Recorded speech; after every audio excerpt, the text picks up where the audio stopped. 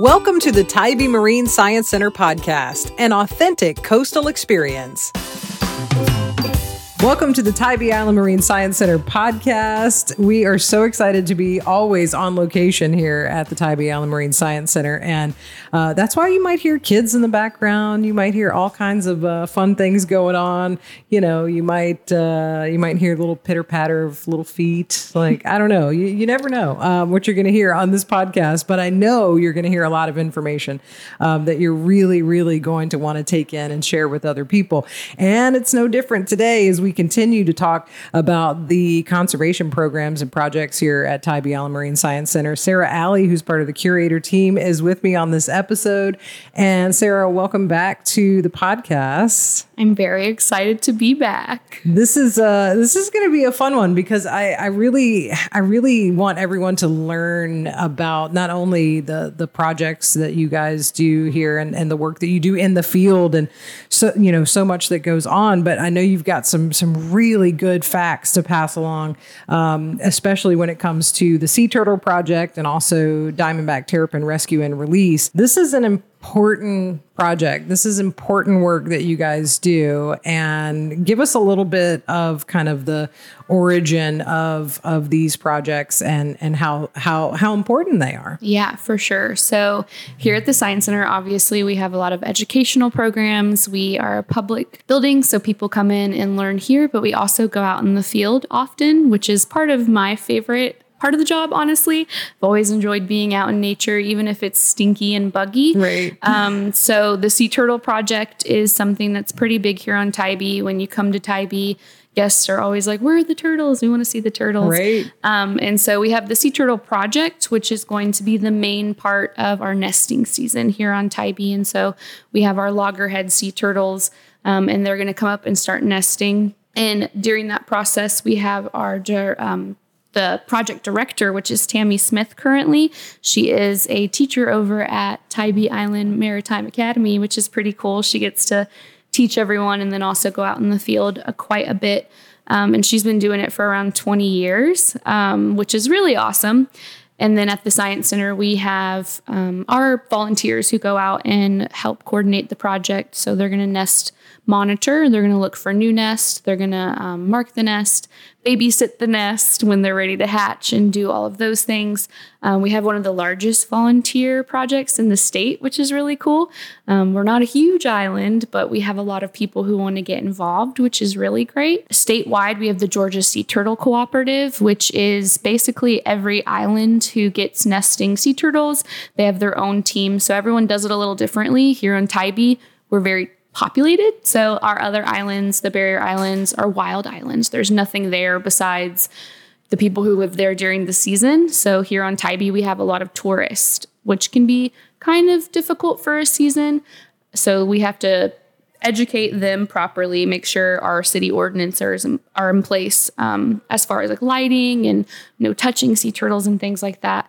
And so that season will start in May, typically, is when those moms are going to start coming up and nesting. And then babies will hatch all the way through October.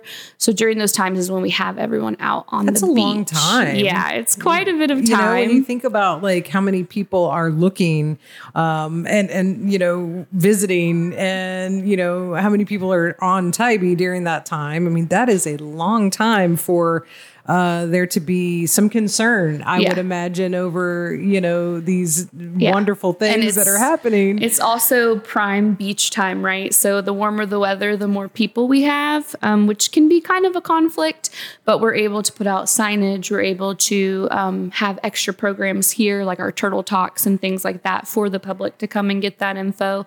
And during the times where we're going to have, nest hatching, everyone wants to see a baby sea turtle, but we have our volunteers out there sitting with the nest to make sure, should the eggs hatch during this time, which we don't know when they will. We have a rough idea on some days, but you never know if they're going to come in the middle of the night or in the morning. We have our volunteers out there to lead those turtles to the water and make sure no humans are picking them up. A lot of other islands, like the other barrier islands, have huge predator issues. So they're worried about predators taking the turtles away, and we're worried about people taking the turtles away. Yeah, it's like a big ocean maternity ward here. Yeah. I feel like, right? I mean, it's just like you guys are on watch, you're on standby. Always. You know, there's a group of people with cigars. Is it a boy or a girl? Like, we don't know. Yeah. But you like don't know when it's going to happen. Exactly. Like, you know, that's kind of crazy. It's it's crazy. It can kind of intimidating because especially when you're nest sitting, because, you know, you can come out at sunset and sit out here until almost midnight. And then you're like, okay, I got to go home and sleep. But what happens if the turtles hatch during those times? Sure. So that's where our signage comes into play, and like any articles we can get out and broadcasting we can do to help educate people, because a lot of the times people don't have malicious intent. Sure. They're just uneducated. They are unaware of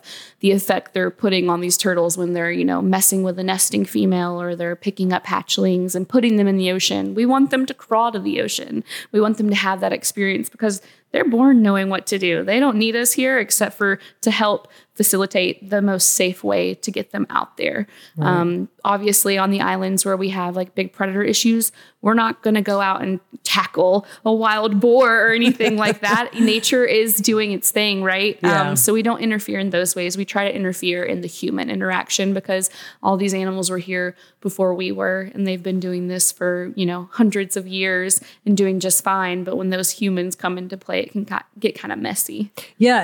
And, you know, I'm thinking about, you know, how many people might be coming to visit Tybee Island and sort of just see the ocean for the first time, maybe, you know, and there might be a lot of people who see this happening and they're like, oh, I can go over and touch that and do that. And, you know, it's interesting and you do want to watch it, but at the same time, you know, there are some very protected things and rules and things that you need to know about. Exactly.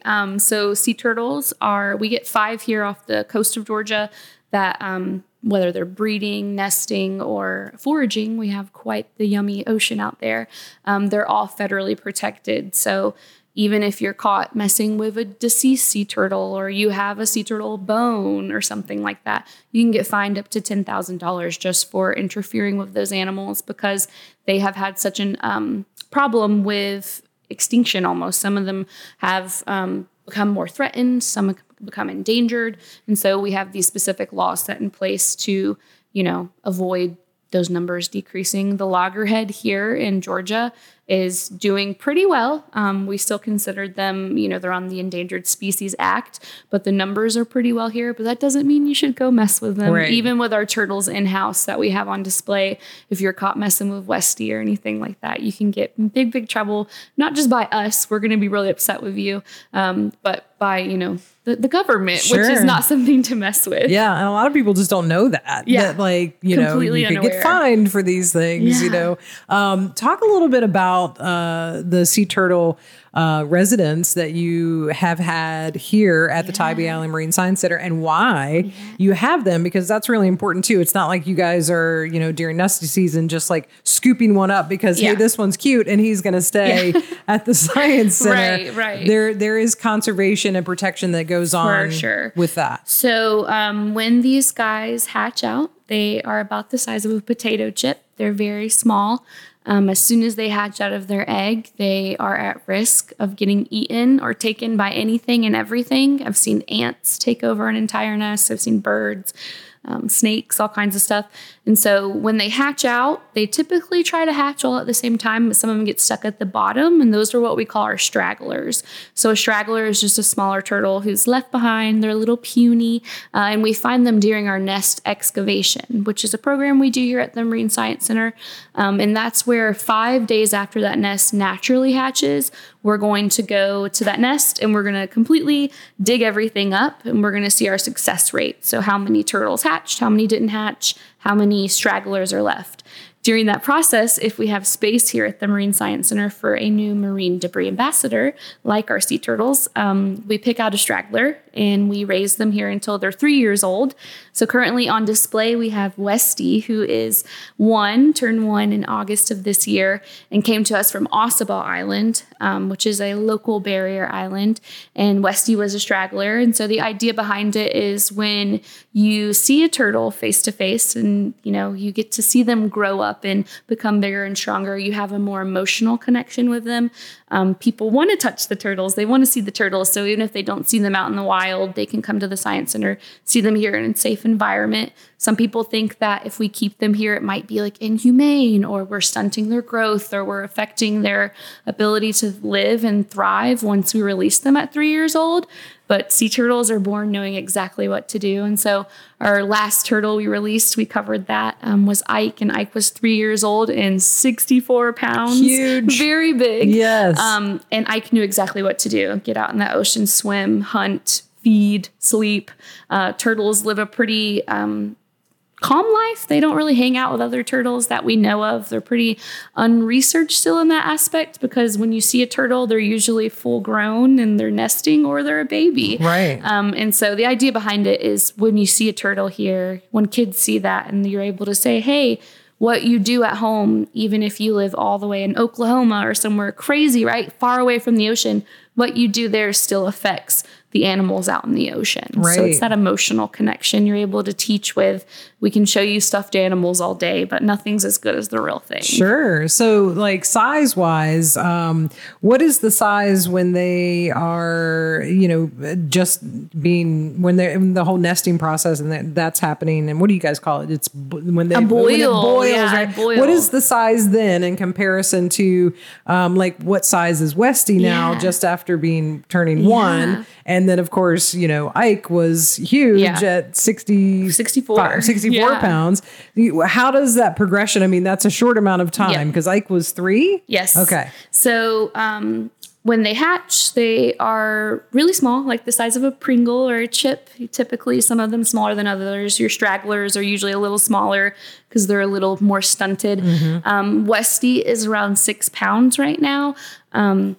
Reptiles specifically will grow as much as you allow them to and feed them. So Westy could eat all day and be really pleasantly plump, but we don't want that here. And so Westy is about the size of a dinner plate, I'd say. Ike was just big. Ike was probably, I think, either the Ike largest, was like a buffet, or really, the second largest. Very large. And it's hard to say in the wild what size those loggerheads are at those ages, because the chances of you, a researcher, being on a boat and just, moseying past a 1 or 2 year old loggerhead sea turtle is really rare. Also, you can't age them. So how we age dogs by the way their teeth look, how we age a tree by the rings on the lines of the stump.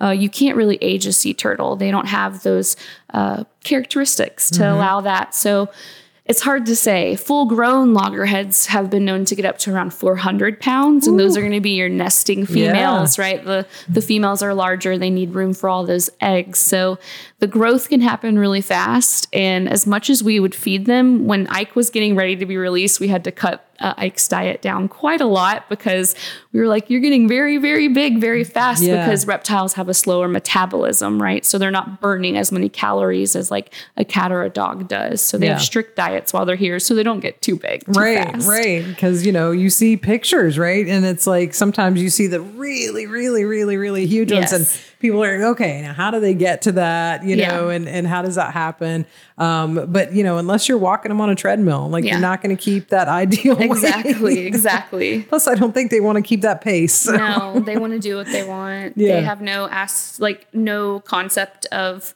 anything besides eat, sleep, poop, and that's pretty much it. That's the swim. deal. What a life, right? So talk a little bit about, before we move into the Diamondback Terrapin, talk a little bit about the, we talked about the human element, with sea turtles, and that's certainly quite a big deal. What other factors are they facing, like risk factors, and how can people sort of put that a little bit more on their radar to say, if I see this, or can I be a part of helping this, what can I do? So while it's fun to talk about conservation programs because you talk about like hatching babies and stuff, it can get pretty morbid. It can get pretty sad. So while our job is fun to nest it and things like that, we are responding to stranded sea turtles. And so the state of Georgia has a stranding network.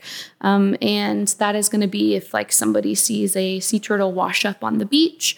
A lot of the times once they've washed up, they're either super malnourished or they've been hit or struck by a boat and are usually dead. So a lot of interactions that happen that cause those things are going to be like improper fishing. So people go out on the pier and fish all day. I'm one of them. But if you hook a sea turtle, you have to know what to do because sea turtles are big and strong. And even if you reel them all the way up to the pier, the chances of you getting the hook out of their mouth is very slim. So there's proper people to call, whether you call the Georgia Department of Natural Resources or you call the Marine Science Center. And that's when we're going to go out and we have a kit that we have and we're going to remove that hook from the turtle. And even if you've gotten the hook out yourself, it's still great to call us, especially because we have the proper equipment to tag the turtle or see if the turtle has been tagged before. So someone could easily catch Ike for all we know. And then we reel in Ike and we see that that's our turtle. Yeah. And so in those processes, we go out and even if the turtle's deceased, we're going to collect a lot of data. So we go out and get lots of pictures. We get their measurements. Sometimes we weigh them depending on the situation. So we're going to measure their carapace, which is the top of the shell, the width and the length. And then we're going to scan them with a microchip scanner. And so this is the same microchip that your cats and dogs have at home. We scan them. If they have a chip, we're going to put it into our system, see who tagged that turtle, where that turtle's been, things like that. And if they don't have a chip, then we're going to insert one right underneath their right in their shoulder, almost underneath their shell, kind of. And then they'll also get special metal tags on their back flippers. That's going to have special codes on them as well. And those grow with them. It's just like an ear piercing. And so those situations are super important. If we have a deceased turtle, a lot of the times we're going to every time we're going to contact our state coordinators, which one of them is Mark Dodd, and he's going to tell us what we need to do. If it's a specific species, like if we have a Kemp's Ridley or something other than a loggerhead, a lot of the times they're going to want different data because those turtles aren't coming here to nest. They're coming here to forage. And if they've been hit by a boat, we're able to roughly get an idea of where that boat accident happened, hopefully. And sometimes they're going to do necropsies, which is an autopsy, but just on an animal. And so we're able to cut into the animal, see what the animal was eating. You know, were they sick and then got hit by a boat? Did they eat plastic and drown and then float up and get hit by a boat before dying or after dying? And so you're able to see those things. It is a nasty job, but it's actually really interesting. We had a Kemp's Ridley not too long ago hit here on Tybee, and we were able to do the necropsy, which was really neat to see. Not many people want to get, gloves on and go inside of a dead animal, but you're able to see the life that animal lived. In that Kemp's Ridley, there was like 7 different species of crabs that it was eating, which is really cool to see. And in that one specifically, we were able to tell that it was just a boat strike. And then when you have a stranded sea turtle washed up, sometimes they are alive, especially in the winter time. So this is about the time where we start getting cold stun turtles. Turtles are supposed to migrate down to warmer waters once the winter hits. Sometimes they don't do it. Sometimes they're not in time. And so they'll get essentially pneumonia, hypothermia almost, and they just float around. So if you see a floating turtle out on your boat, or if you're on a pier or on the beach, you always call and contact us, which is super important.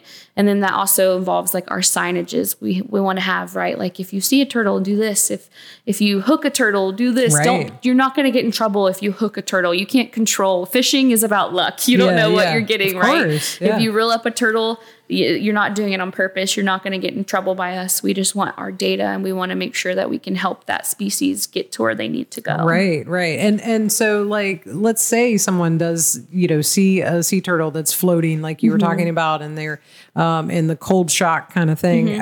How do you guys help in that situation? So, the state of Georgia, we don't necessarily get a ton of cold stun turtles here. It's more up in the like Cape Cod and Maine and things like that, where the water is extremely cold. As cold as I think our ocean is here, it's not quite the same as it is there. Right. And so in those situations, a researcher or coordinator is going to go out and get the turtle.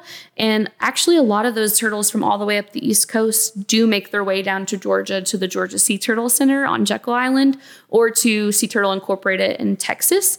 And in those situations, they actually fly the sea turtles, which is really cool. There's a organization, it's called Sea Turtles Fly Too, and it's people who donate their time and their planes to actually transport the turtles down.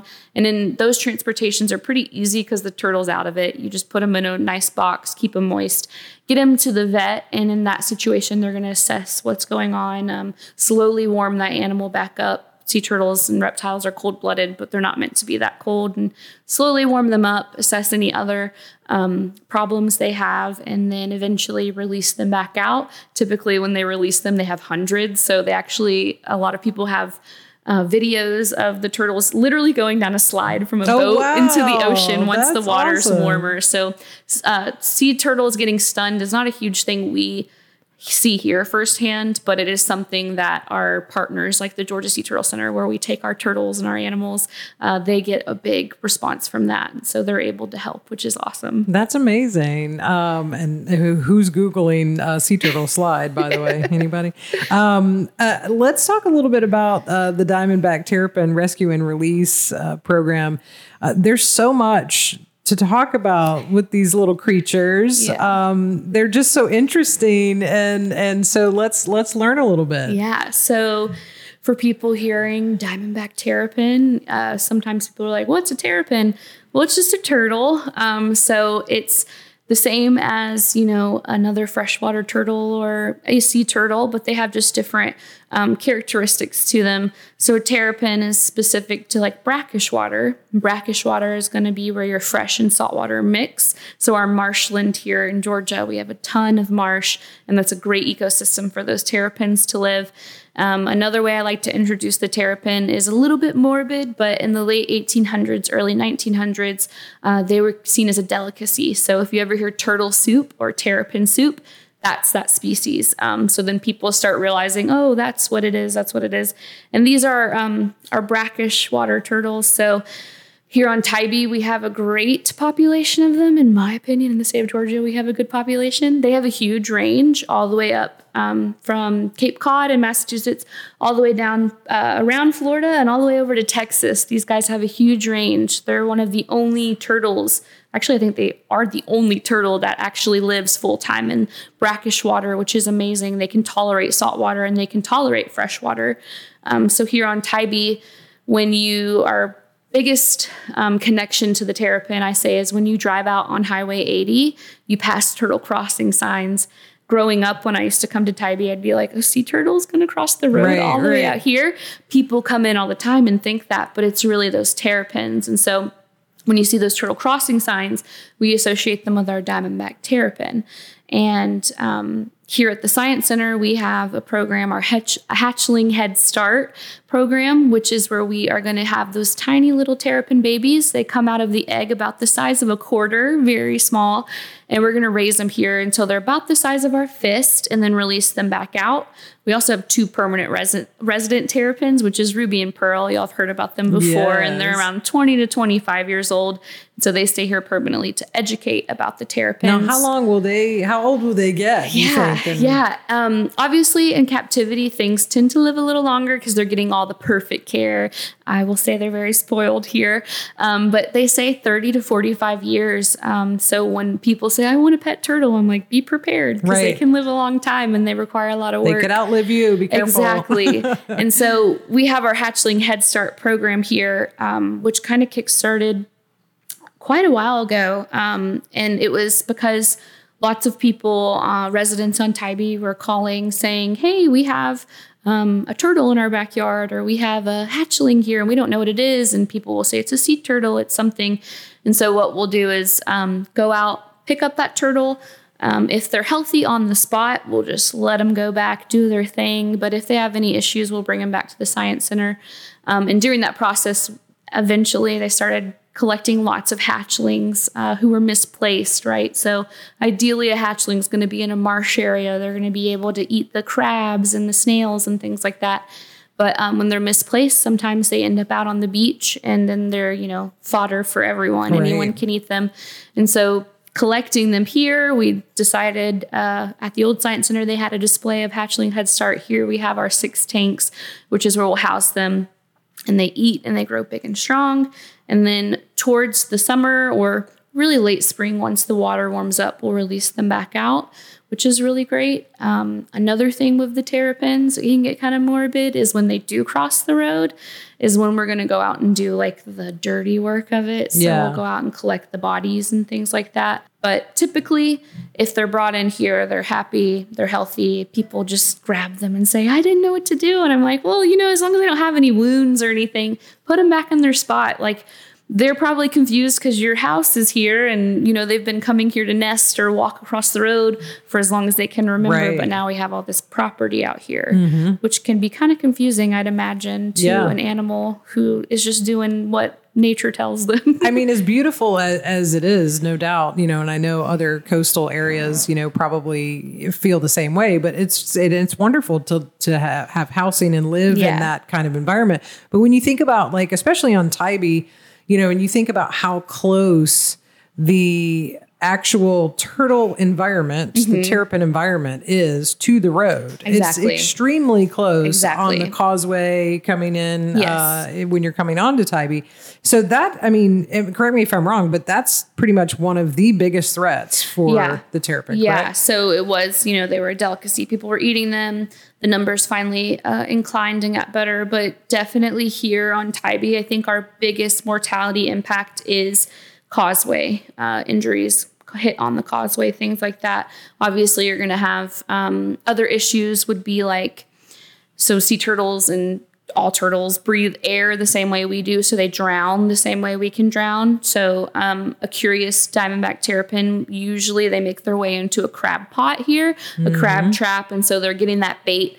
They can't fit back out sometimes, and they get stuck in there and drown. So we have different things set in place, turtle exclusion devices for crab pots here and crab traps that don't allow those turtles to go in there.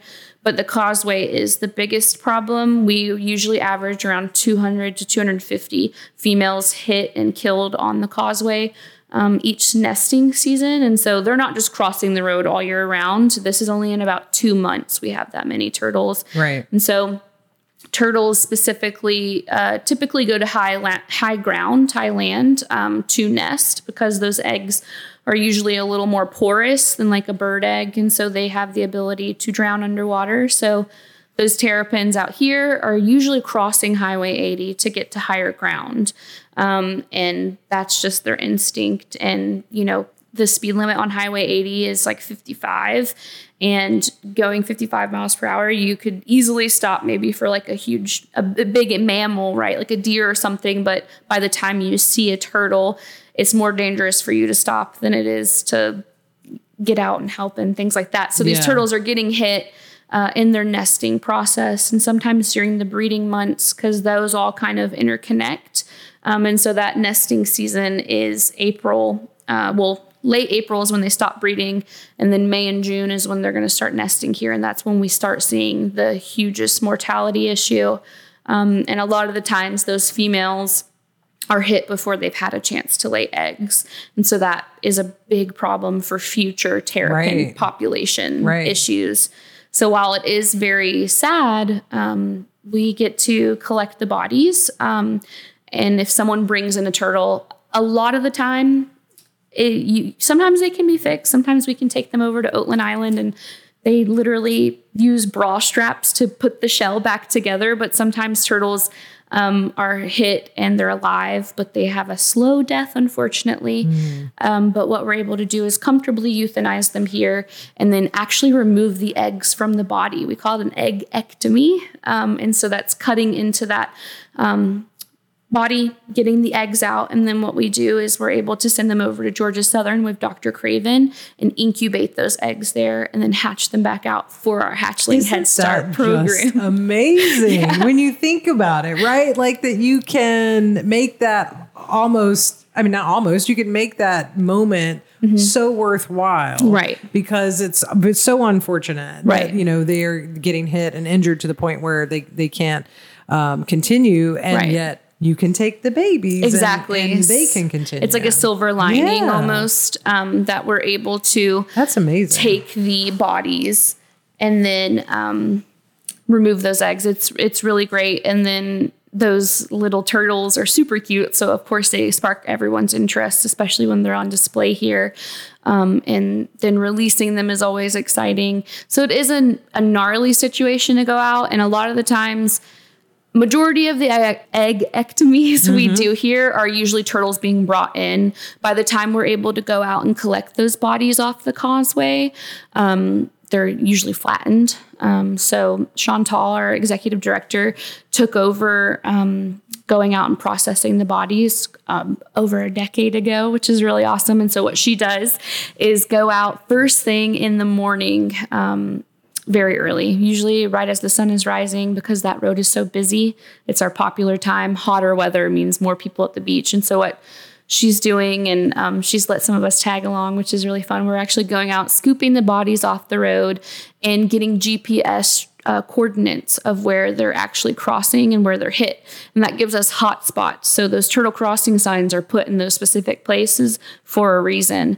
And with that research, we're hopefully going to be able to, whether it be like temporary fencing during nesting season or pathways for the turtles to safely cross over. We're hoping those numbers can, prove a point. I know that in the last, 2 to 5 years, they actually went to a city council meeting with the Department of Transportation and took some turtles there to say, hey, these Ruby and Pearl were there at the meeting. Aww. And they were like, look at this turtle. This is who's getting hit. Ruby and Pearl showing up. Yeah. They said, hey, we have rights. That's right. Making a difference. They took the turtles there and were able to actually get flashing construction signage almost. So what would typically say buckle up or drive safe, during those nesting seasons, say be vigilant, turtles are crossing. Right. And we hope those signs help. But I think the biggest thing is when people come in here, they don't realize this is the turtles that are crossing. And we've talked about even putting up different markers to show how many turtles are hit each season, because when you're driving to the beach, you're happy and excited. But when you see 200 flags on the side of the road of dead turtles that are hit in literally just 2 months, it can be pretty overwhelming. Yeah. And so it has a silver lining. It's a sad job, but it's also really exciting. And it's important work, and I was thinking too about the speed limit, on some of these on some of these roadways. And the one we're specifically talking about, getting onto Tybee Island. Yeah. There are other roadways with exactly the same issues in other places, but you think about the speed limit, and a lot of people might say, okay, well, if I see a turtle crossing sign and I know that, turtles are probably going to be in this area, right? There's no way I'm not going to see a turtle that's coming across the road. Right. Talk about the size, because you're likely not going to see the turtle. Exactly. So female terrapins are usually around 9 inches in length. Full grown male terrapins are smaller, so they're sexually dimorphic. Females are larger. They carry the eggs. Males are smaller. We actually typically haven't seen a lot of juveniles get hit, but last season, almost half of all of the dead on causeway terrapins were juveniles. And so they're small. They're like the size of a fist. So the chances of you seeing it is pretty slim. I think a huge problem too with the speed limit, people say, why don't we just lower it? Well, people don't already follow it anyways. Sure, but is following closely. So the island is one way on, one way off. And so if you're riding the tail end of someone in front of you and they see a turtle and they're going to slow down and stop, now they have to worry about you rear-ending them in the back.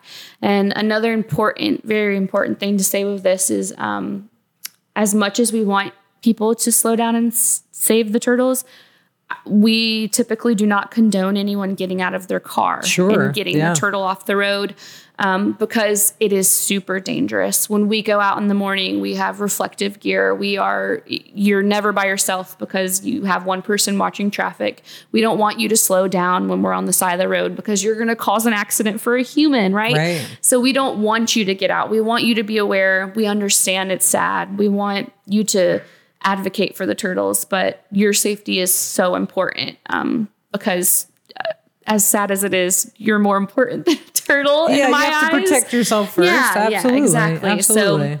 So, but if you do, see a turtle crossing the road, maybe not on Highway 80, they always say the best thing to do is pick it up and keep it going in the direction it's going, because they're on a mission. You don't want to turn them around. They'll just end up back that way. Right. But if you see an injured turtle, you're always welcome to call us. If you're in a safe area to pick the turtle up, you're more than welcome to pick it up. A lot of the times these turtles are hit and they tend to skid across the road, so they get a little displaced. But they're really resilient animals. They can pull through quite a lot, especially in those situations where it's just a shell crack. So turtles, unlike us, their bones are on the outside of their body. Their bones are their shells. And underneath that, they have an organ sac. And that holds everything that makes them a turtle, makes them alive. And once that organ sac is punctured, they typically have a hard time healing that. But Dr. Mailer at Oatland Island is part of our network here. And so she'll go and she'll either come to us. She lives out on the island, which is nice. She'll come to us and assess the turtle and then take it over to Oatland, and we'll nurse it back to health, which is really great. And the network we have is actually Turks. So TERPS, like Terrapins. And that's a huge organization with Georgia Southern, Oatland Island, and the Tybee Island Marine Science Center. So as you said earlier, there are other areas the Terrapins are crossing. So on Skidaway Island, which isn't far from here, they have a causeway where turtles are hit.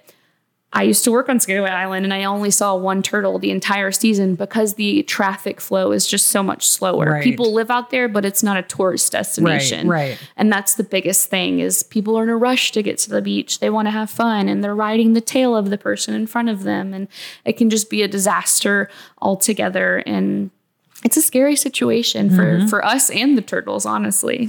I think it's interesting too, if you want to talk a little bit about the work that goes on. I mean, it's such a partnership with so many people, absolutely, which is just wonderful. And the work that goes on, you guys are actually looking at how all of these things are affecting the population of these turtles. I mean, you're looking at their habitat loss. You're looking at climate change. You're looking at signage on the roads and things like that. And there are people that are going to bat with the people who make decisions about all of these specific environments to see what we can do. Exactly. So supporting those people and working with those people, super important. Yeah. Even with the Sea Turtle Project, the city of Tybee, majority of their workers are the first people out on the beach when a sea turtle stranding happens or a sea turtle nest hatch. So we have them using their trucks to carry a 200-pound turtle to us, which is really great. And obviously all of our volunteers. But there are awesome opportunities, I think, to get changes made, especially when it comes to our terrapins. But funding is a big thing, right? So in the past, we've done genetic studies here. So we've helped collect samples of the terrapins and send them off to Professor Dr. Brian Shamlin at UGA. And so he has done so many genetic studies on sea turtles, on fish in the marsh. He's done grass studies. He's an awesome guy. And he has in the past done genetic studies where when we get those dead turtles, terrapins, we're able to take a body sample from them and send them to him and ideally see, is this female, is this female terrapin the mom of the juvenile who was hit? Is that the grandmother of the one who was hit here last year? And to help get an idea at these hot spots and crossings, is this a family lineage, right? Are they crossing here because it's kind of bred into their brains? And so his funding had been pulled. So right now we're not even able to pull those samples. We have hundreds of terrapins to process in the freezer, but we haven't yet because the funding's been pulled. And so in those situations where we could get funding to put, a temporary netting up for the season or look into getting new signage or things like that, it's hard. So that costs money. Yeah, it all costs money. And at last season, I was like, I'm going to paint on my car I brake for turtles. We all have stickers, right, that say I brake. But on the causeway especially, I'm like, get off my butt. Let me slow down because it's important. And to know that this species, specifically the Diamondback terrapin, had such a fall back in the 1800s, early 1900s, and they finally got those numbers up. And then, human interaction is coming back again. Yeah. And while we're not intentionally killing the animals, we're upsetting them with, car crash or car hits. Also, habitat loss. That was something you said. As much as I love the idea of having a house on the marsh, when you're putting in those docks and you're, destroying that habitat, you're affecting everything. No, maybe a turtle wasn't nesting in your yard, but guess what? The animals that the turtle eats on and feeds on lives there. And so when you take away their habitat, it's a never-ending process. It's all very intricately based. And so people say, why don't we just slow the speed limit, or why don't we build a bridge? But then you go into habitat loss. Like if we build a bridge all the way out to Tybee, then we're literally digging in the marsh where they live, and the machinery is disrupting all the other animals that live in the marsh because it's a nursery.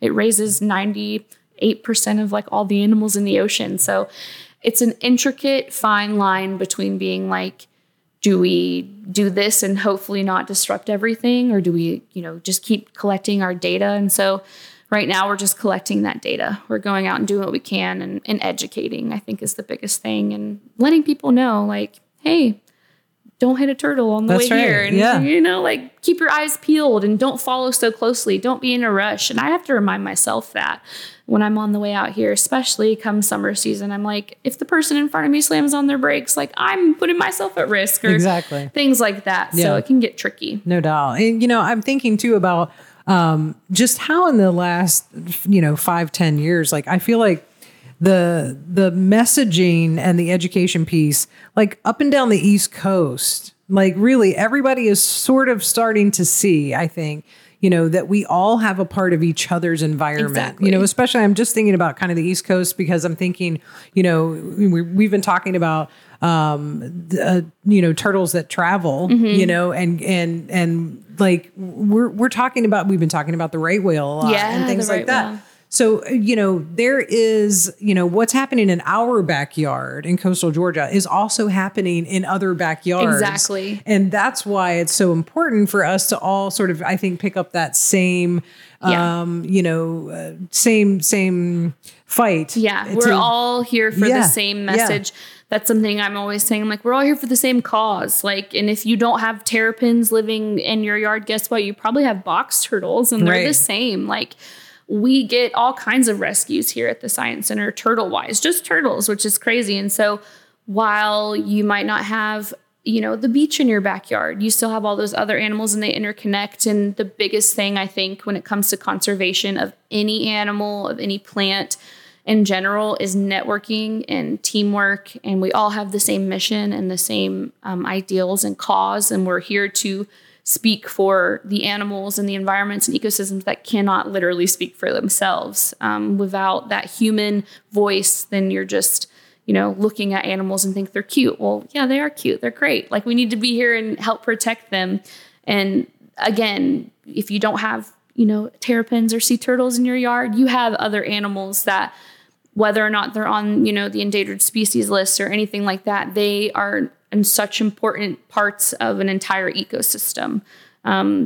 It's super intricate. It's all works really well together. And I think without that interconnection between, other big facilities, and then bringing it down to like kids on field trips, it's so important, because that's how you connect it all. If I'm talking to a huge scientist who's using big terms, that's great for me. And now I'm going to figure out how to bring that down to everyone else, or bring it into my community and any community I can. Right. No doubt about it. Well, when you're on Tybee Island, when you're visiting, whatever you're doing, a couple of things: slow it down a little bit. Give yourself some space between you and the other vehicles, and of course, stop by and talk to Sarah, because she will educate you on all the things. You can, of course, find out about all of the conservation programs on the website and in the show notes. So make sure you check those out. That funding piece is important. Absolutely, it really is. It's an important piece, because it helps it all go around. Sarah, thank you for doing this. Yeah, thank you. I'm happy to be here. I'm happy I was back.